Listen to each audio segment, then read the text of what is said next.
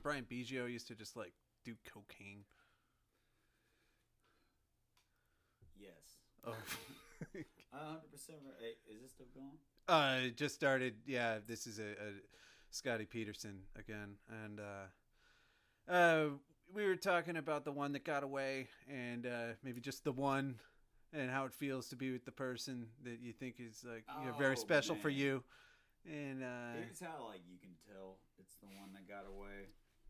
It's like it is after it happens, and then she is obviously going to go through a bunch of people that are horrible, just like you go through a bunch of people that are horrible. And then you get together and you meet them again and you sleep with them again after like a year and a half.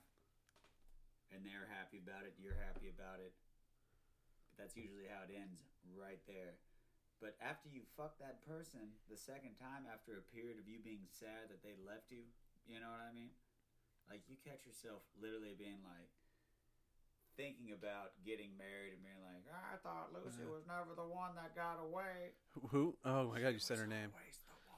And you're like, man, that'd be a cool thing to say at my wedding. Like, wait a second, I only fucked this girl once after about 5. You know what I mean? Like, you're like. So you think you'd be a good father? Why wouldn't I be a good dad? Well, I don't know. I mean, you got a lot of problems. Am I a good friend to you? Well, yeah, but it's not the same thing. That's exactly right. I would be a great dad. Yeah. Why wouldn't I? I mean, you're a capable person. More so than me. I don't think I'm a good cat dad. Name 3 things you think that would make me a bad dad right now with how I live. Probably just staying up late. All right. Just drinking. Staying up late. I guess you're focused a lot on you're still in the beginnings of your professional career. I'd say your food truck is still up, and it's not your spice company, and your stand up is great to do and it's fun, but it's not becoming a career. No, stand up's gonna be a hobby. I tell my kids. Yeah. Hey, your old man went up there and did some comedy. They're like, when can I go home? You can't go home at all, damn it. I think it'd be easy as shit to raise kids these days. Yeah, you had that theory on stage about how like people get raised in Russia. What'd you say? $400 a month for about 6 months, and that's just your commitment to. $400 a month for 6 months to have the kid, give me the kid, and allow me to raise the kid. Oh, I thought it was like that's about how much you would like. That's what the kid would get out of you being a dad was about $400 a month for 6 months. And then it's like, well, you're on your own after that. No. No. That could be a way to. It could happen in Russia. I don't know. Doesn't matter. There's kids going around this world poor as shit. Yeah, raising themselves. Yeah. Raising themselves. Yep. No dad's sight. Yeah. Nobody cares how they do in school. I'd be all over a kid. Yeah. I'd have him over. We'd hang out. I'd take him to school. He needs help with his homework. We could do his homework. Maybe he's not doing good with his homework, and I find his fucking teacher is all about capitalism, and I just totally rip her apart by showing my kid the manifesto. You know the Communist Manifesto? That's not how brains work. Do you think I could be a good teacher? A good teacher? You think I'd be a good teacher? Name me some reasons why I would be a bad teacher. Well, hold on. Name me a range of kids you're going to teach. I don't know. High school, 9 through 12. 9 through 12. Yeah, maybe history. Terrible 9 through 12 teacher. Why? Because you're a pushover. Oh, really? And these kids would push all over you. No, I got a spine, and when I explode, I'm real loud. No. That's the thing. Yeah. You have a spine that will explode real loud, hilariously, once out of every quarter when you're fucking losing your mind. So kids will find that funny and find you less of a fucking... Oh, yeah, I'd be like the funny teacher that you can just like... Hey, don't worry, every once a year they say he blows up. No, I don't know. I wouldn't become Kramer screaming the N-word while I'm teaching or anything. I have good self-control. You should be 4th graders all the way. Yeah, I could be a 4th grade art teacher. 4th grade I would love to do that. That would be every day. I'd be so good. I'd be like, just do more. Yes, it's perfect. You'd go in. You're great. I love it. You know what my 4th grade art teacher did? What? I drew a photo of a dude that was like a caveman falling backwards off a rock, and I put a leaf over his dick, and his balls were sticking out of the leaf. Mm-hmm. And then she held it, and she goes, I'm going to show your parents this. I was like, oh, please don't. She goes, well, if you're good all year, I won't show your parents this. That bitch suppressed my artwork. Yeah, that sucks. Yeah. It sucks. You wouldn't say that. You'd be like, these are very symmetrical balls. And I love you. Yeah, and it was an attempt at being funny. I don't know. Everybody did that. I got in trouble when I was 8. Grade. I went into my friend Jason Malik had me over when I was 8 years old, and the Super Bowl was happening, and his whole family was there watching the Super Bowl, and his sister was like 4, and I grabbed one of her coloring books, and I was drawing like pussies and dicks on all the Cabbage Patch Kids in the coloring book. I was 8 years old, and then everybody looked. I was making my friend Jason laugh, who was like 8, but then when the parents inevitably saw what I did, we had to have a talk about it, and it was gross. Yeah. But it's not a gross talk. It's a very gross talk. It was. But you know, you have bad. But you have to have those talks when you're in 4th grade. Out, but it didn't mean anything. The kids know what those things are, but it's really funny when I wouldn't be. I don't know. They didn't make me feel too guilty, but they also made me feel like, you know what? Maybe don't draw naked stuff all the time. Can't. Yeah, but even like when I drew naked stuff. Yeah. I remember when I drew the caveman dude falling back, leave, nuts sticking out. It was because the teacher took a break to watch the OJ trial.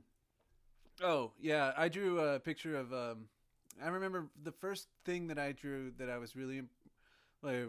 I always like to draw people getting stabbed when I was about 8 or 9. Because I was watching the Friday the 13th and Nightmare on Elm Street and Halloween movies of people getting stabbed. Yeah. And I always thought it was really funny to have somebody like have a really happy face while they're stabbing somebody who's like exaggeratedly going, ow! And then like just a real happy face, stabbing a dude. And but I just like drawing the corners and it was just the act of just doing the it. Knife going in. Yeah, and seeing somebody get impaled, and then like like, laughing, but people in the background giggling with their hand over while somebody like, what was that dog in Hanna-Barbera who just like the Wacky Races dog, it would pop up and laugh. Oh well, Wacky Races, Hanna-Barbera, 1980. Yeah. Beyond me. Some people don't know. Some people don't know. And I was drawing nuts in 94. Yeah, Ren and Stimpy. I guess Ren and Stimpy. I remember seeing some of that. Yeah, that guy turned out to be a big creep. Any type of like negative influence I got was when I went over to the rich kid's house. Oh. Like the kid that had cable or Skinamax or like weird shit where you're like, those are tits. Yeah, I was watching like Texas Chainsaw Massacre when I was 8. I remember seeing shit like that. Like, that's a great movie. I'm glad I watched it when I was 8.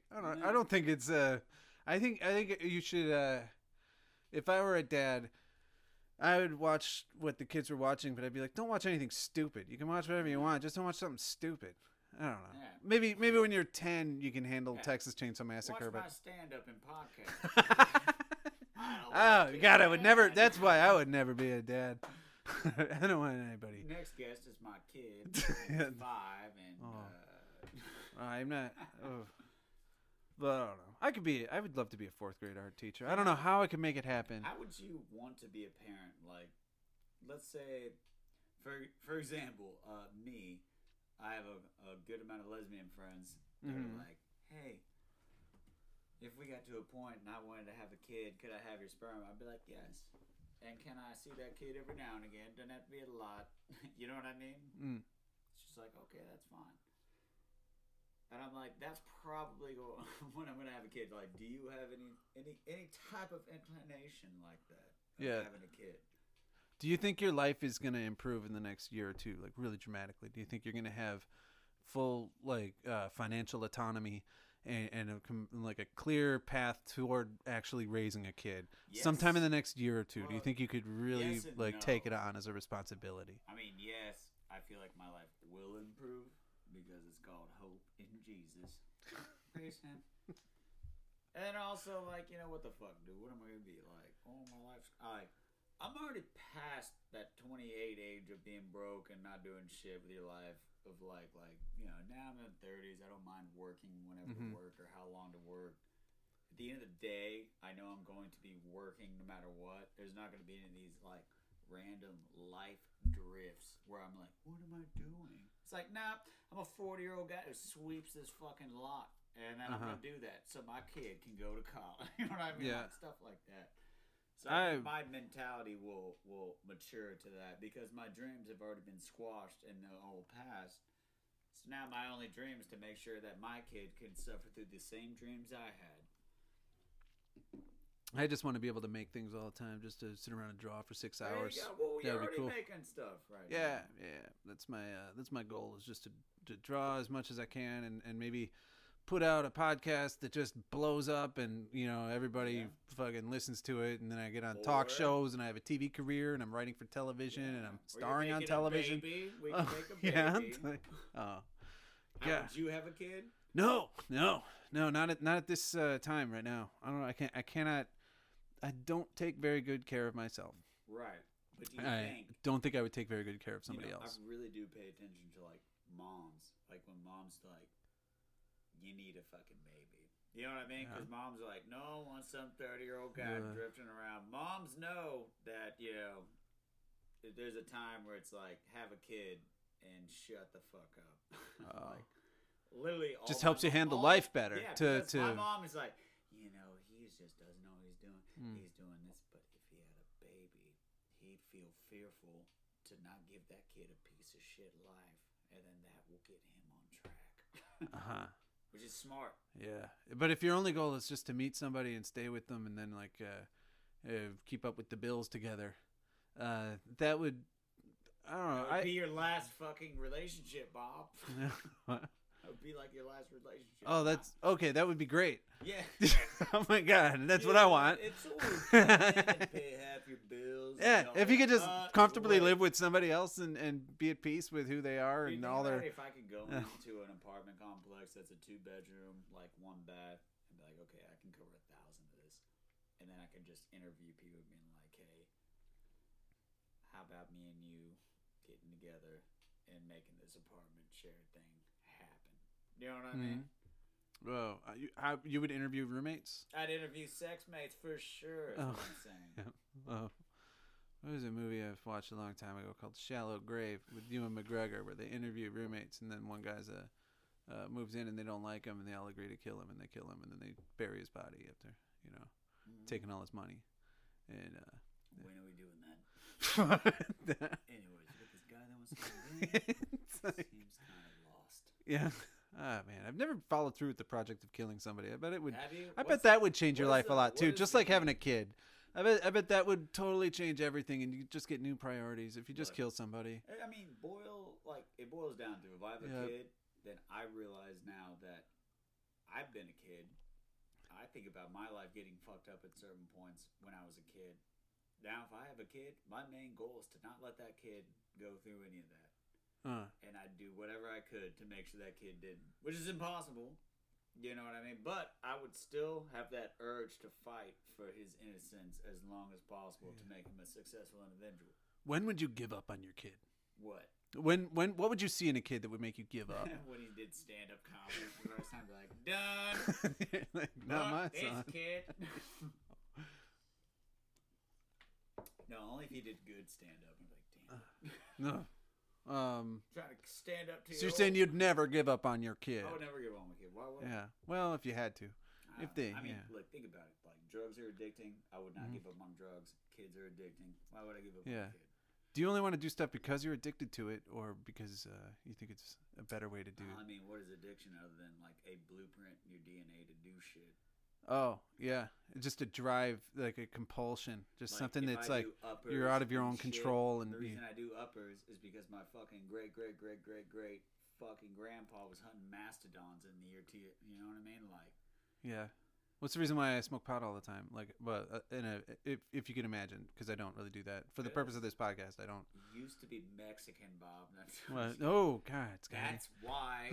What? That's why they actually made weed illegal, because they saw Mexicans smoke it, and they're like, we don't want Mexicans in our country, and they made it illegal. Yeah, I definitely think that is true. So that's why I remember the laws were written around a time of like height of racism in America.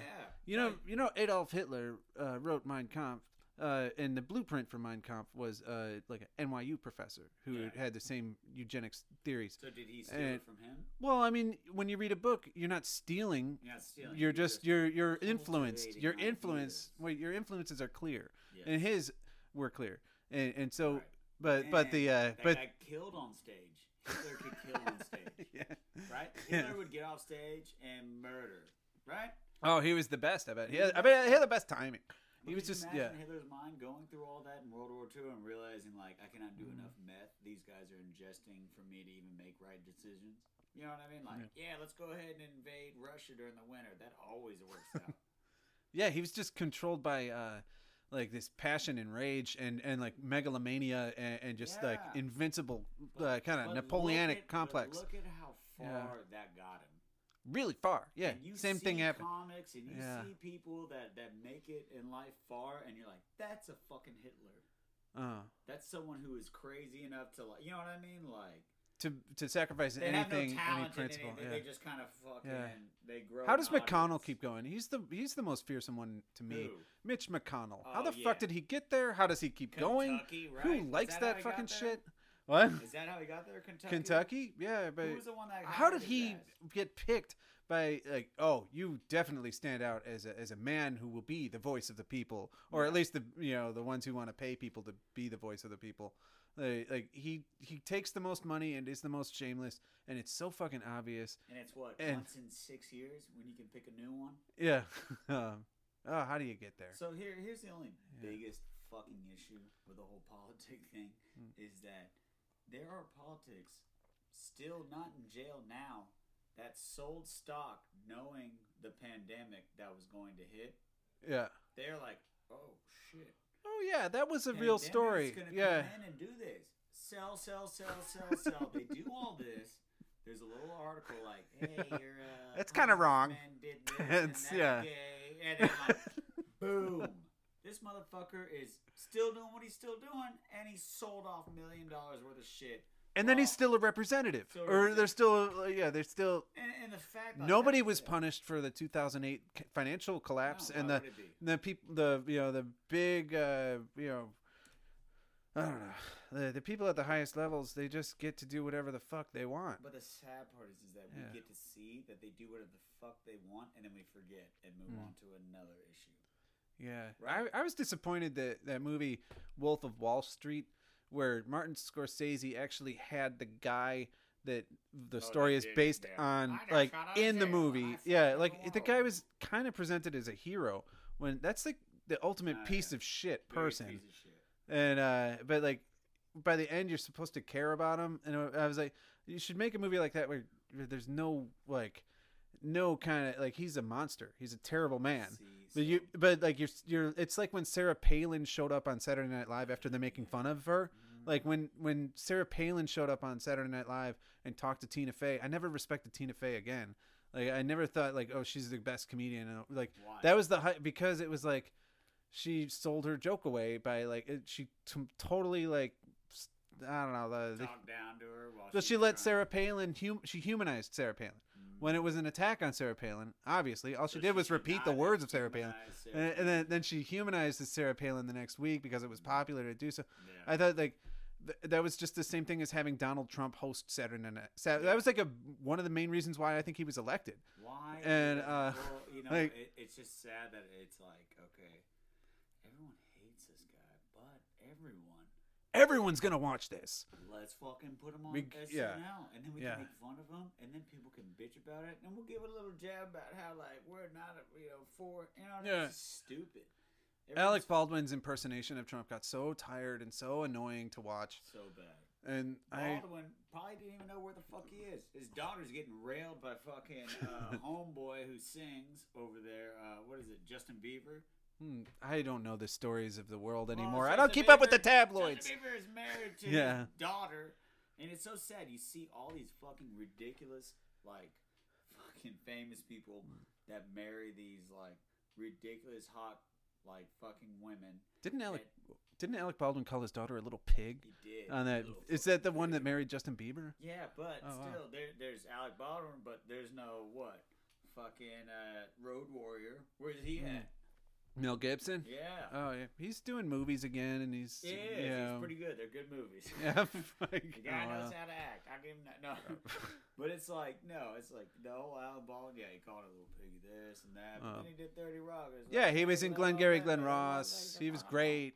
He's talented. Oh, look at me. I'm out. Yeah. I just got sick of watching him do Trump. And it kind of like... I mean, they did such a poor job of, like, giving, like... Who do you think was the best SNL president of your time? Well, Lorne Michaels has been the main one, but then it was who? I'm talking about the SNL actor. That played a president. Well, in my lifetime, I would say Phil Hartman is Ronald Reagan. Ooh, but that is good. Phil Hartman, Ronald Reagan. Like, what about fucking homeboy as Bill Clinton? Daryl Hammond? Yes, he was all right. Daryl Hammond as Bill Clinton was pretty damn good. And then I always like Dana Carvey as George H.W. Bush. Will Ferrell as George W. Bush. Not W. Bush. Will Ferrell is when he played Janet Reno. Yes, Will Ferrell. That was really Reno funny. was great. That was funny when he kept bursting through the. So fucking bad. I met Will Ferrell once, briefly. When in 1998, I was living in New York City and I was selling used paperback books on a picnic table over by like 13th Street and C Avenue or something. How old? And I was like 18. My God. And I was from Chicago. Then. Yeah, and I was living with my sister, and I would sit by a table and like people would pass, and then I would take like cash, like $3 or $5 for a book, and then I'd just read a book a day. Basically, I would just sit on a chair reading books. And then people would ask about books I just finished or books I had like dipped into, and I was just getting and I would talk to. But mainly it was just fending away people on heroin wanting to talk to me.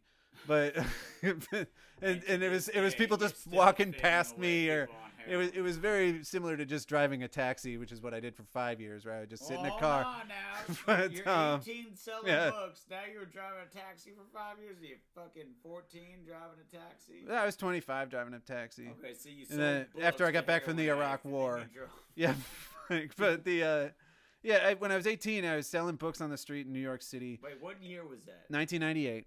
Okay, so and how long were you in New York City for? A year, from 1997 to after I finished high school. Yeah. What? You missed out entirely on 9/11 then. Well, I was in the Army when 9/11 happened. Well, that's the thing. When did you move into the Army? 2001. From where? From New Orleans. So you're in New Orleans, like, I gotta join the military. I was poor. I owed my friend money, and I did. I'm a good friend. So you were the number one citizen of New Orleans. What? Everyone in New Orleans owes their friend money. Yeah, well, I didn't want to go on living that way. I wanted to make my own money, pay my friends back, and have my own car. Did you do all that? Yeah, and then I went to college, and you had your face on the side of the bus. Yeah. I was outstanding history student of the year. And I was featured on all of their brochures and their billboards and the buses around the city. I got paid nothing, but I would see myself when I was riding my bicycle home from my shitty job at Just Mac, where I was washing dishes in the rain. I'm riding my bicycle in the rain after getting fired from 3 jobs in 1 year, and then I'm desperately working at the place where my comedy friend is the manager.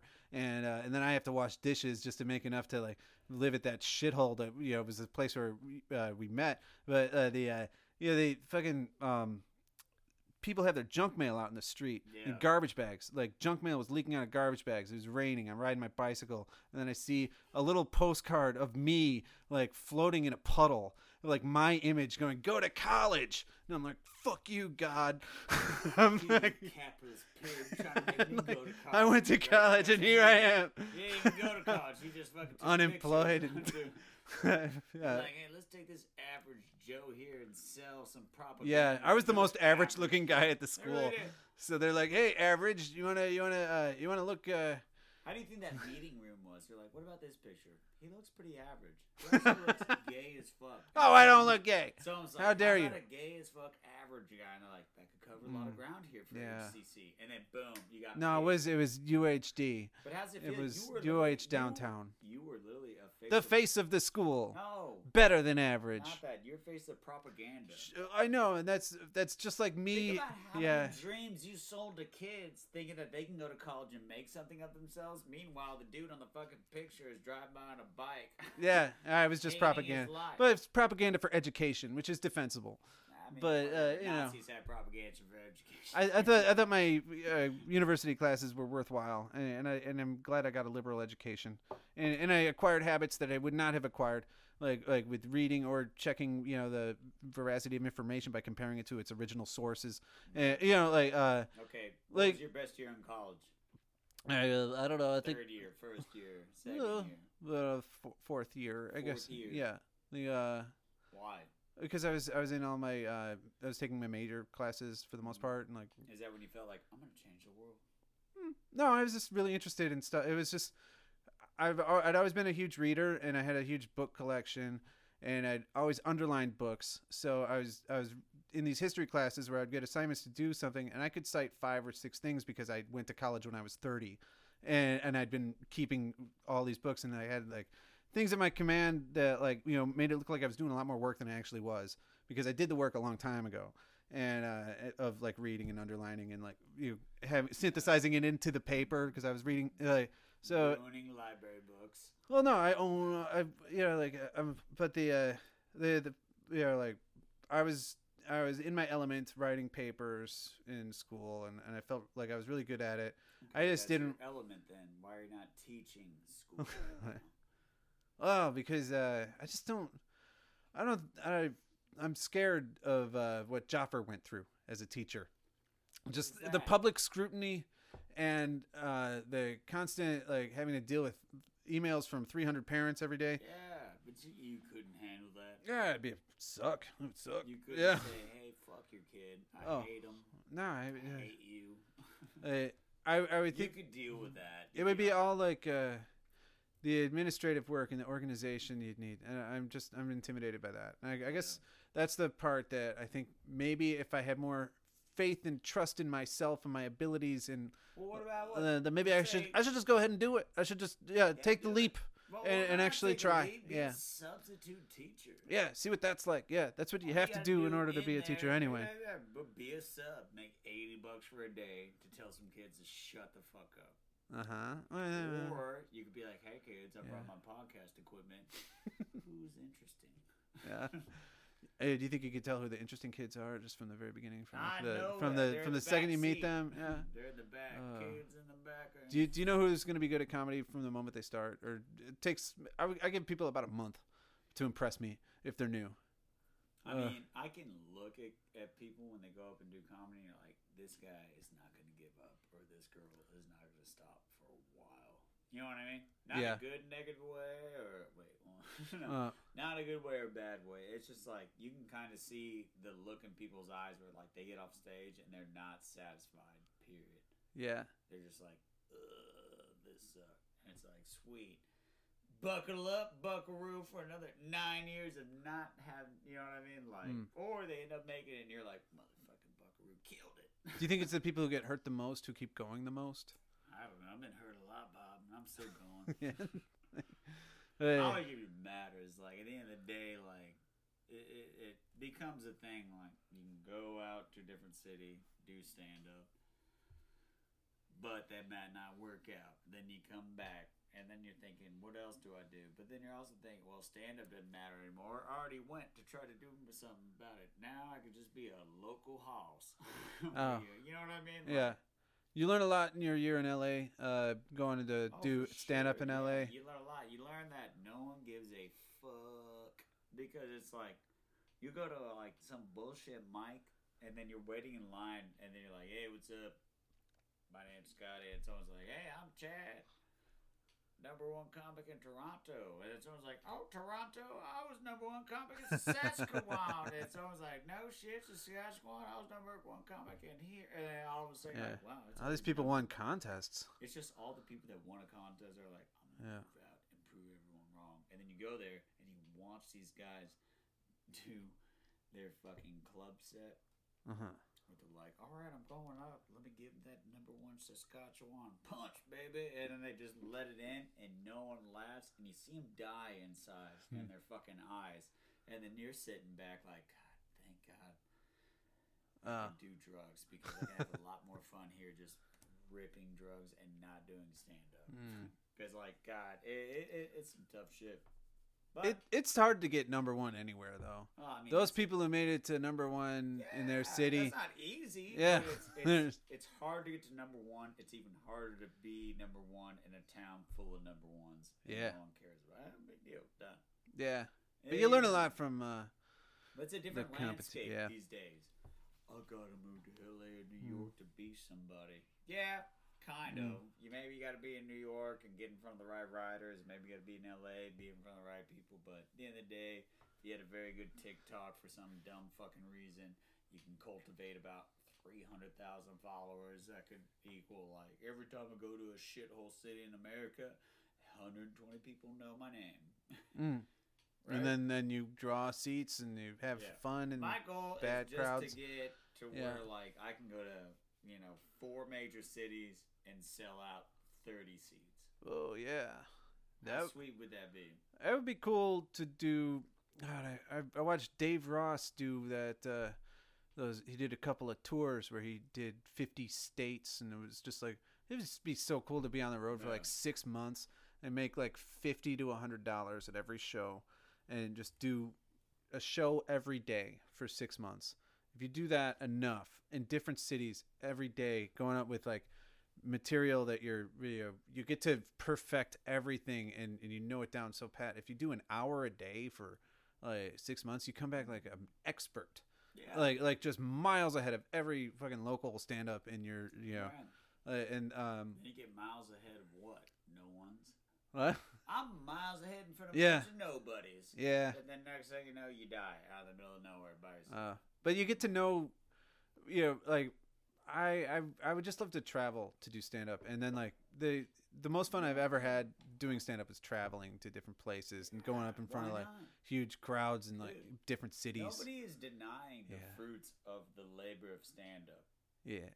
Like, I love stand up. I will continue to do stand up because you know why? You can drop me off blindfolded in any city, and I can find an open mic and make 12 people laugh in the middle of nowhere. Yeah, you can make friends wherever you go. I can make friends. Oh, you do stand up? Like, what is this, Marfa? You know what I mean? Like, you can like having that skill set is fucking awesome. Yeah, I would really trade that skill set for it. That's great. Yeah.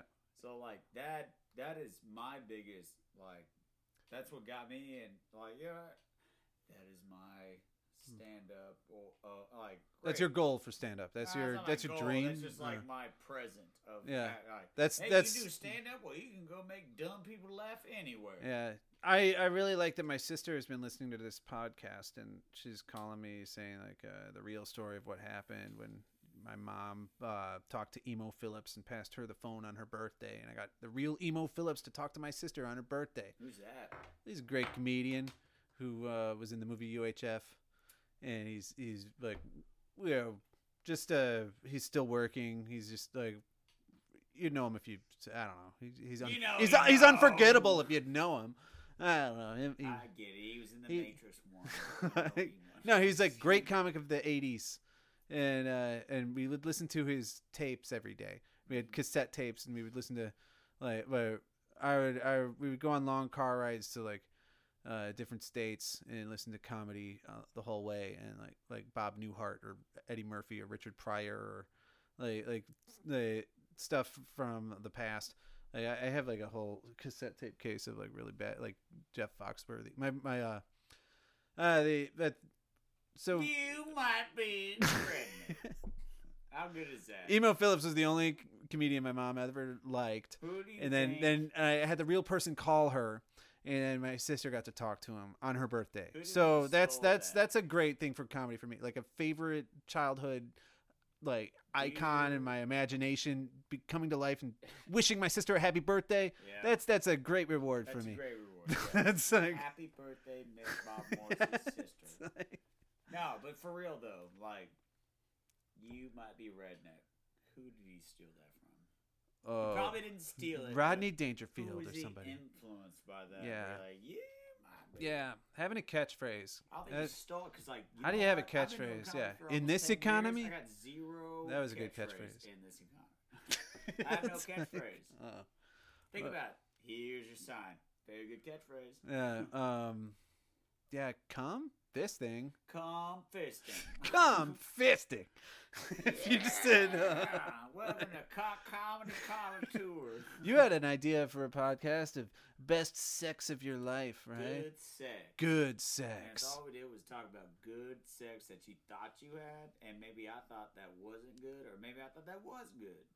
I just want some new moves, that's all. New moves? Okay. You want to talk to people like me about good sex. I just want to talk about. Do you really want to hear me talk about my sex life? Or do you... I'm sorry. Haven't I been over here past fucking 10 p.m.? I know all about your sex life. Yeah, that's true.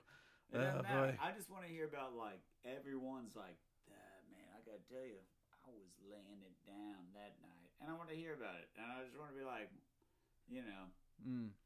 I just want to cultivate that into something else I can exploit to further perpetuate my career. You ever have sex in a jacuzzi while there's lightning striking and the phone's ringing and I can't find my phone and it's over here. Oh, it's Greg calling. Oh my God! Dude. It's Greg calling. My phone died, but it's calling from the call is coming from inside of the computer. Oh my God! I can't accept. I gotta stop this.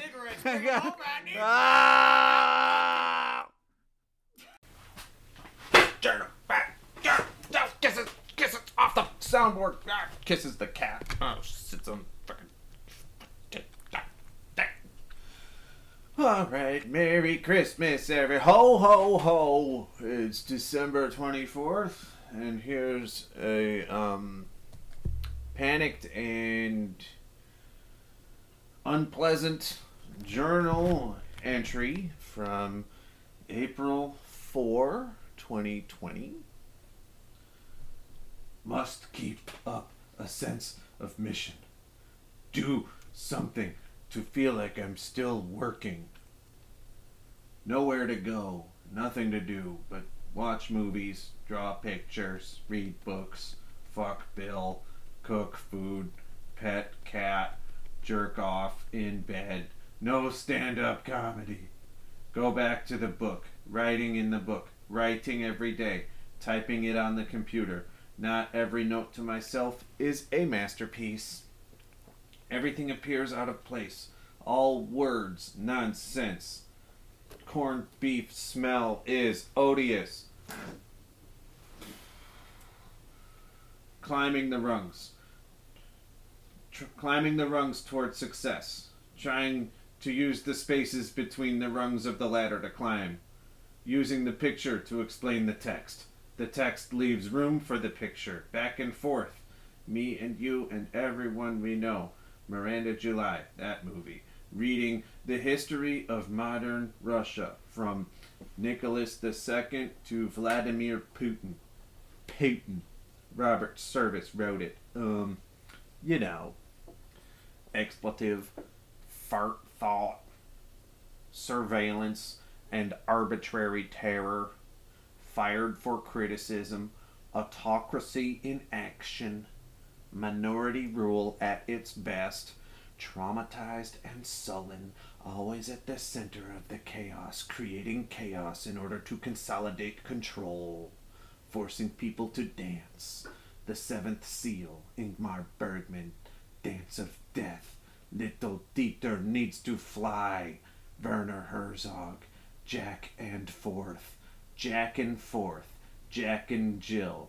Adam Sandler, help me with this pretense. I have a whole life to justify. No free elections. No sharing power. One-party state. Slave labor. Starve all possible opponents. Desperation. Subjection.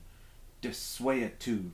Complete contempt for all of humanity in its entirety. Destroy all civilians. Killing is power. Jokes. Write more jokes. Honesty is for angels and fools. I live my own life. I have a life out here that's all my own.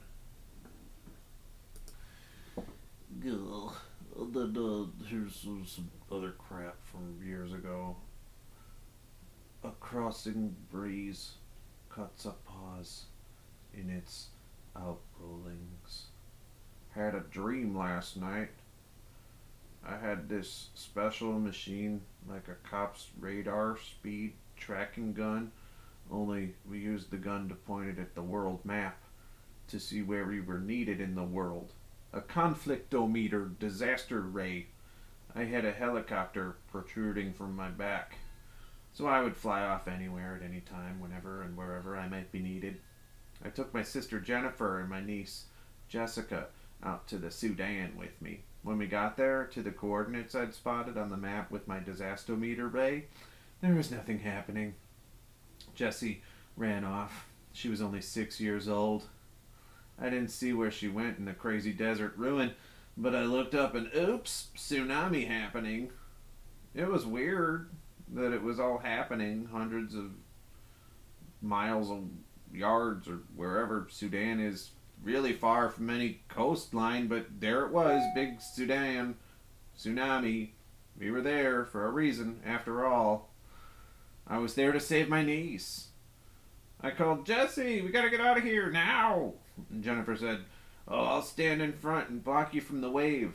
And I was like, oh, that's a good idea. And then, oh, there's Jessie. And they both clamped onto me. I was like, let's go, hang on. I pressed the button on my back to make the helicopter shoot out. That happened, and the three of us took off, flying away from the Sudan. I was holding Jennifer and Jessica both with my left arm. The two of them hung onto the same arm. I said, Jessie, climb over here. Hang onto my right shoulder. I can't hold both of you with one arm. This is tiring. I let go of Jessica for 1 second so she could climb over and hang onto my right shoulder, but she fell to her death, and I had to stop and land somewhere. I didn't see where she'd fallen, but I knew the tsunami was down there. I listened, and then I didn't hear anything. And I landed at some gas station later, and I got so upset, I sobbed and heaved up green slime over and over again. I kept repeating, why wasn't she holding on to Jennifer? I didn't realize I was the only one holding on. I thought she was holding on to Jennifer. Blah. And then I puked more.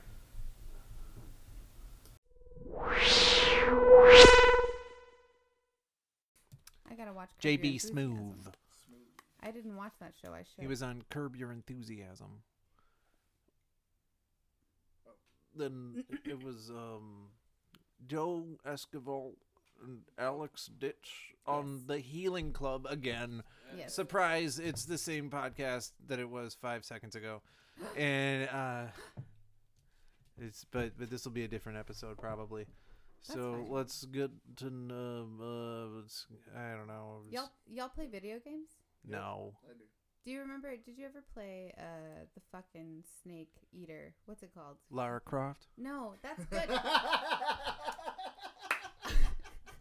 Also a good game, but I'm talking about the fucking. Joe. You know the guy with the head thing. He's got like a bandana on across his head. Snake Eater. Who is that? Steve Irwin? God damn it! I know. What's I the was thinking fucking- of That's Hulk Can you Hogan. go Cobra. back? Oh. Oh shit! Fuck. Oh well, never mind. I guess. I used to play Twisted Metal. That was my game. That was a good game. That was my PS PlayStation 1995 game. When I first started driving a car in 1995, I would play that game for like 4 hours. Oh my god. And then I would go outside and I would just try to ram into everybody else's car. And I was like, what am I doing? I can't stop. I can't stop living in that Is this game. a game or real life? Yeah. Video games taught me that I run into people. That's what I do. That game, I recently went back and I looked at the character that I identified with, and it was the mask girl, the doll face girl. Was this Street Fighter 2? No, this was Twisted Metal. Oh, Twist- oh yeah. Twisted Metal Black. Oh, I There's just a remember the ice character- cream cone truck Yeah. And the clown face. Yeah. There was a character in Twisted Metal Black that was a little girl with like a porcelain mask. Okay, so that must have been a later iteration or sequel to the game that I played. Twisted Metal Black, I must have been like 7 or 8 years old, so it would have been much later than 1995. Yeah. So I mean, God, I'm so old. Little baby. Oh, I'm such an old. no, but you've got 3 kids. You know what? You're beautiful. Hey. Okay. But no. Are we allowed to talk about that? You have 3 kids. Yeah, sure, fine, great, and you both have weird penises that I haven't No, my penis seen. is great. I've You'll seen never both see of it. your You wish you now, could and see it. You'll so never super see weird. it. That's my. Both of your penises are so weird that it's not as weird as me having 3 kids. I can explain the spikes. Oh, you don't have spikes. Oh, that's cute. Look, if you ever come on this podcast, just get ready because the penises are weird as fuck. Oh man, I've gotten used to the look of a penis. I am nearly notoriously afraid of dicks, though. Shit! I don't like them. I don't. Andy Dick. No, what stop, a weirdo. Stop doing jokes. You know what? That's even more to my point. What a fucking weirdo that guy is. No, he was great. He was funny. He was News Radio. I do love Ben News Stiller Radio. show. Yeah, Ben Stiller show. He was. Yeah, it was a dude. Where's my car? Anyway, about your dick. Dude, where's my car? Oh, what if that was the movie? So I was getting into talking about something last time we were on the show, but let's not talk about it. Let's talk about your feelings. Wait, was it heartbreak? Yeah, a little bit, but it was just about the pitiful feeling of being helpless and not being listened to, and knowing that the only reason you like this person is because they don't like you. And the only reason you think it's special is because you can't have it. You want me to not talk about that, right? Oh. You want me to? You're like, don't go back there. When did that ever happen to you in your life? Oh Lord, in this moment. Oh. Yeah. But you told me there've been, you just get stuck on people that you can't let go of because you want to romanticize your own life and make your life feel like it's something you would consume on television. I think that's the source of a lot of people's like pitiful, dramatic, melodramas. Right? Where people, I don't know, like me, I the only reason I have the only way I can keep track of what time it is by the dates I cried over this guy and over a dream or something. Yeah. And I have a shared life with somebody who's only been a person I've dreamed about. Oh God. And I just recently stopped dreaming the person that has broken my heart the most recently. Oh, yeah. I was dreaming about them every single night. That's good though. That means you're getting over it. I guess so. Yeah. I guess so. Maybe you're just forgetting. I don't know, but then you don't want to forget. I bet I dream him tonight. I bet I laid my head down on my pillow. I'm like, oh, that was so nice. I'm healed. The healing club. And then it's like, oh shit, there it is. So I feel like I'm a broken person. So that's why I look for other people that are broken too. Mm-hmm. And I wrote this thing today. I was like, 2 broken people can't help put each other together because they'll be too focused on picking up their own pieces first. I don't know, but as a broken person, don't you feel like you completely forget yourself when you're trying to pick up the pieces of another broken person? Yeah, helping somebody. Isn't that how you help your way out of your own problems? If I really like the person, I will. But if not, I'll just be picking up my own pieces. But you don't get to choose. Like, it's not an altruistic effort to pick up the pieces of a broken person that you want to fuck. Because you can help anybody. You don't have to help that person that you need to fuck. That's not helping them. That's no. You know what helps? Fucking. Right? You know what? I agree. Yes. But the fucked up thing is, like, what if you fuck them and then you realize that they're broken? Like, you didn't even realize it at first, and then you're like, oh, we fucked. Now that we're interacting, I realize that you are broken, and I want nothing more than to fix you for the world. Hey, what if they're not broken, but they just like hurting you? Ooh, I'm into that. Bob, why'd you? Yeah, you want to find somebody like that? Yeah. That's an arrow right to my heart. That physically wounded me.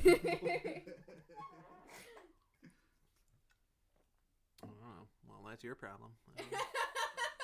But that's a real thing. Like after you have sex, then you realize, oh, I didn't really like this person because I thought they were great. I just wanted to come. I don't know. See, with me... See, I can gag at you saying the word come, even though that is a man's body. So you just don't like sex unless it's happening to you. Is what's the problem, Bob? Ew, straightness. I don't know. Oh, I know he came at a woman. Oh, I know. Come. Is the cum gay? If not, then no. Have you I'm ever not had into gay it. cum? Yeah, every day. Every day. All day, every day, babe. All day. I'm Every all day. about that life. All day, every day with the gay cum. You know what I mean? Yep. Bob. Look at the way this cat wants to be on the podcast, but she can't talk. Oh, Mrs. Kisses. So, Just put her face to the microphone and see what happens. say something. No? You can't. You can't get her to talk. You can't get a cat to do anything unless she wants food. You know what? People say that women are more like cats. I'm like, I'll do anything. If I love you, like, I'm fucking jello. What do you mean? Like, I guess maybe I'm too bi. Maybe I'm too weird. I'm too queer for the Look the how much this cat loves me, but she only wants to love me the way she loves me. She doesn't want to love me the way I want her to love me. She's like, I love you this way. Like it's a punishment. Is that not all love? Huh? Have you experienced anything else? Oh yeah.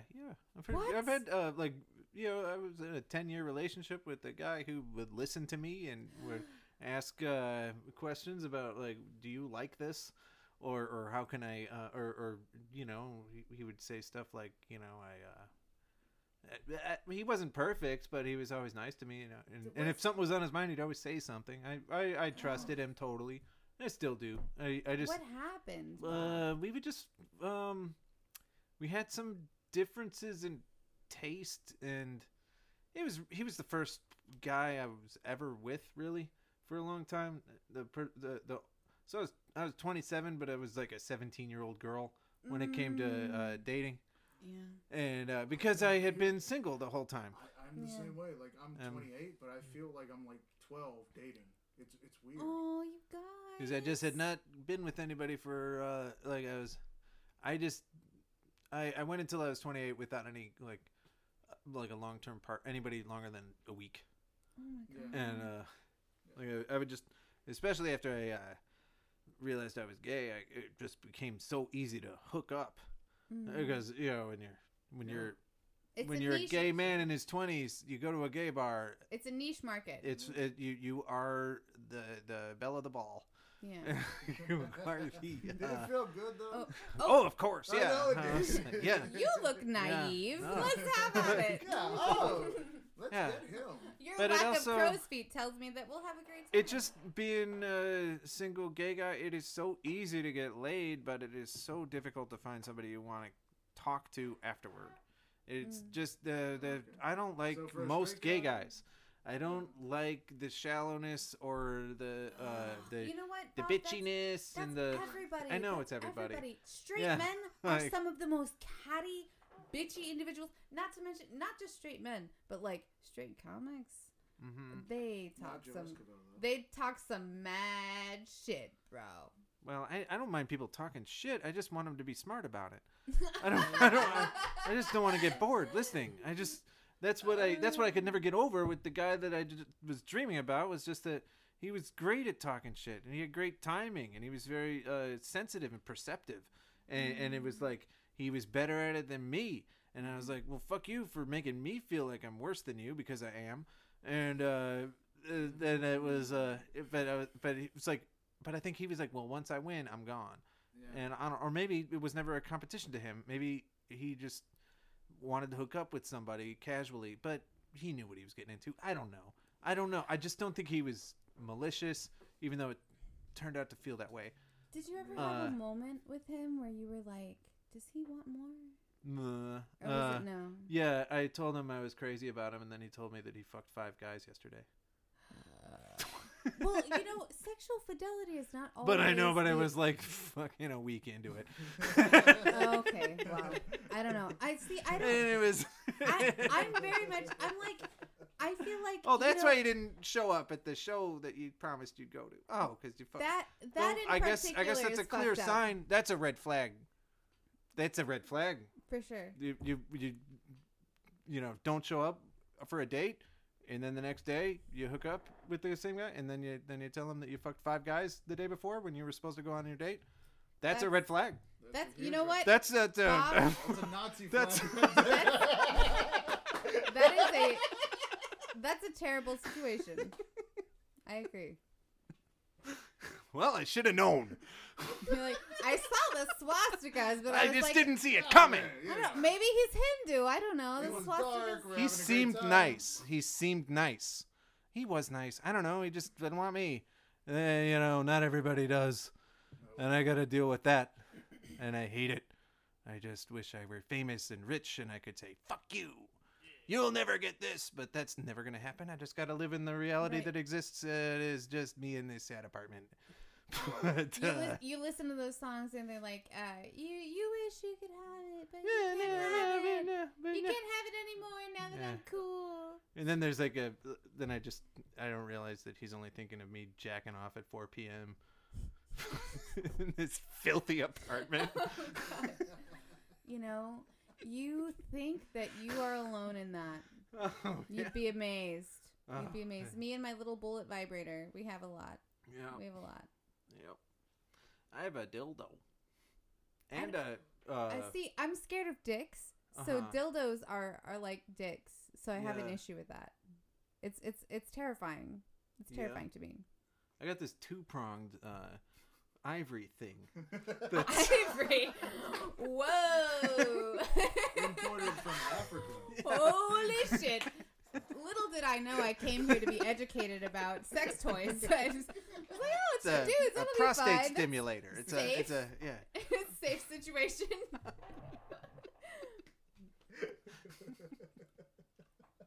No, I am terrified of dicks. If I love a person. So what's the problem with a dick? Like what?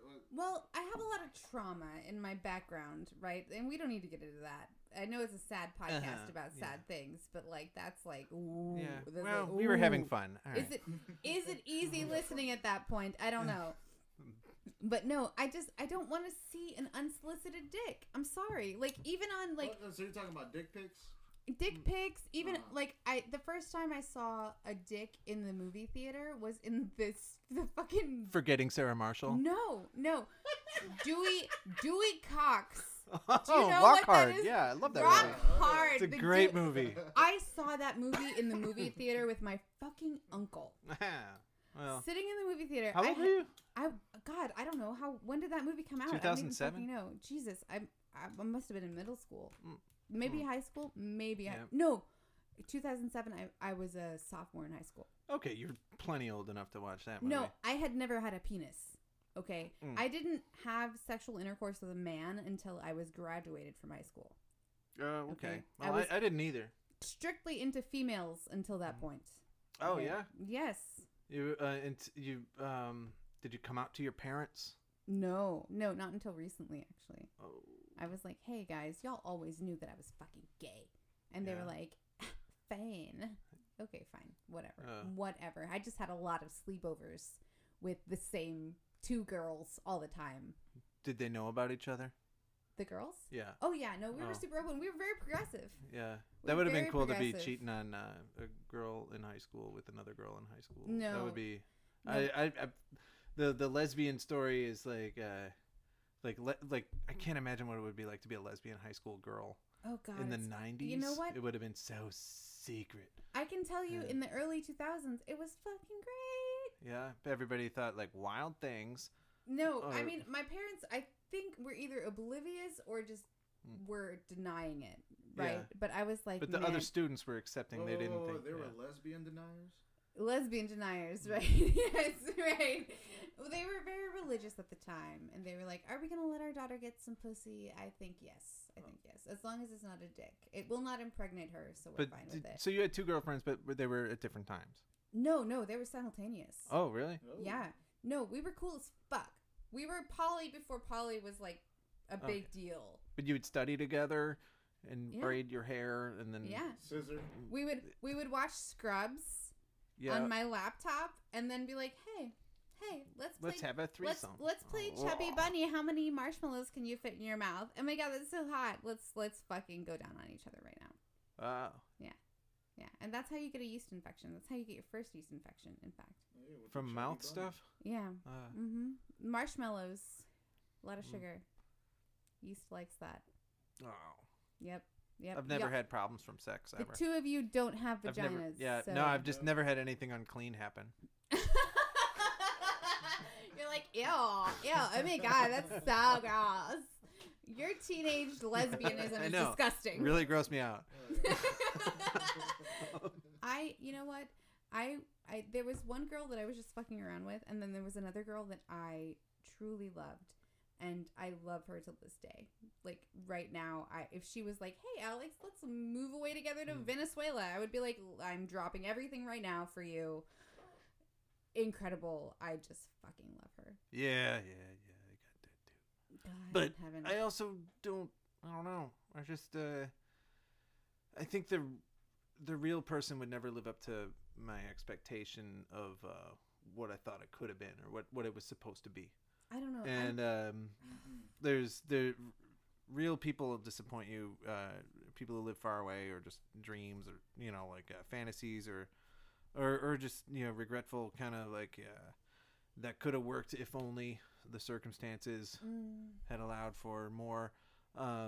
That kind of stuff you dwell on, and it was never really any like. I don't know. It only felt like something you wanted because you only got to have it for such a short time. I think that's the thing that I'm. She could walk through a field of shit, and I would lick the soles of her feet. Well, I'd do that anyway. I don't know, Bob. I'm like, you know what? I do. You know what? At the time, so I've always been like a pretty reserved person, like with my body. Like I'm not really easy sexually, right? But she was, right? She was fucking everybody. And I was like, that's cool. Fuck me also. And I just love you. And I'm going to love you forever. And I just like... whether you like me or not. Or whether... Yeah. I'm like, you know what? You go fuck 11 people. And then you come home. I'll cook you dinner at 2 a.m. in the morning. I don't give a shit. Like, I will literally love you forever regardless. I don't know. I don't know if that's unique to me. But I love the shit out of this woman. And I would do it today. Yeah, that comes as a sort of like sense of like being a martyr, and you, it's a fulfilling experience to be like, this is how loyal I am. I am more loyal and faithful than you can imagine. You had no idea what you walked into. The pussy doesn't matter. Someday you'll appreciate it. Yeah. But no, I'm sorry, you don't now. The dick doesn't matter. Like she was bi too, so she would fuck girls, she would fuck guys, and I would be like, you know what? I don't care. As long as I'm the one that you're coming to when you're crying about them, I'm cool. Like, come cry to them about me. Lay on my chest and tell me about. But if you see that person meet somebody else and then start having another life that doesn't include you, that could never include you, you gotta just let them have that. It sounds like it's hard. It sounds like you're being emotionally dependent. Also, I'm letting her have that now, and I'm like, you know what? I'll try to find my own way through like 2 husbands and 3 kids, and it'll be fine. Well, now we're doing comedy and we're having a great time. Comedy, baby. That's what we do. Houston, Texas has a wonderful comedy scene, I think. There you go. Like, let's quit fucking talking about this. Let's end the episode. All right. That was a good one. Hey, well, you got stuff you want to pitch, or you got stuff that you need to tell, or stuff a podcast you call Los Lonely Boys. What is it? Los Lonely Boys. Los Lonely Boys. And that's with Antonio Aguilar and Will Loden. Yes. And you, Joe Esquivel. Yeah. Okay. I have an open mic at Liberty Station. Liberty Station on Sundays. Sundays. Yeah. Sign up at 7:30. Show starts at 8:30. Okay. I'll be hosting. Yeah. Frequent host of comedy stuff. Yep. Secret Group is reopening. On the 26th, I think. Yeah, you got the first show. Yeah. I'm going to be playing Santa, Sad Santa, at Rudyard's on Christmas Day, hosting the Sad Santa show, and it's going to be a yearly event at Rudyard's. Actually, it's going to be every year, and I'm going to draw names out of people invited to the show are not going to know their exact time they're going up. I have to draw their names out of the Mrs. Kisses Christmas stocking that I have. I love that. And and I'm wearing a Santa suit. And so, you know, that's going to be pretty fun at Rudyard's on December 25th, the Christmas night. December 25th, right? Yeah, and the follow me at Boring Old Bob on Instagram and Twitter. And Alex, what's your... You know, I'm at Ditch Mouse on Instagram and on Facebook, kind of like Facebook/Ditch Mouse. Do you do Twitter? I don't do Twitter. Oh. I've tried. I can't. Oh, this is just saying something stupid every day. I can't. You know, I say things that are so stupid that then I cry. So I can't. Yeah, but then somebody in Portland is gonna read it like, eh. I would maybe, Bob, maybe we should collab on the Twitter shit. No, but maybe you should do your own. Maybe get your own fucking shit, bitch. Okay. You can follow me at Instagram and Twitter at the Joecosity, TheJoeCosity. Okay. Wow, again with the Joe. Shit, how many plugs is Joe gonna get? Okay, and you wasted yours. No, I was gonna say, look, listen. I'm the only female here, so you better fucking listen or you're sexist, okay? Okay. I have a meme group called Absurdist Humor for Absurdist Humor, U-MOR. That's my meme group. Uh-huh. And then also just everything that Joe and Bob just plugged. All it's right. my favorite thing ever. The Thanks. The end. end.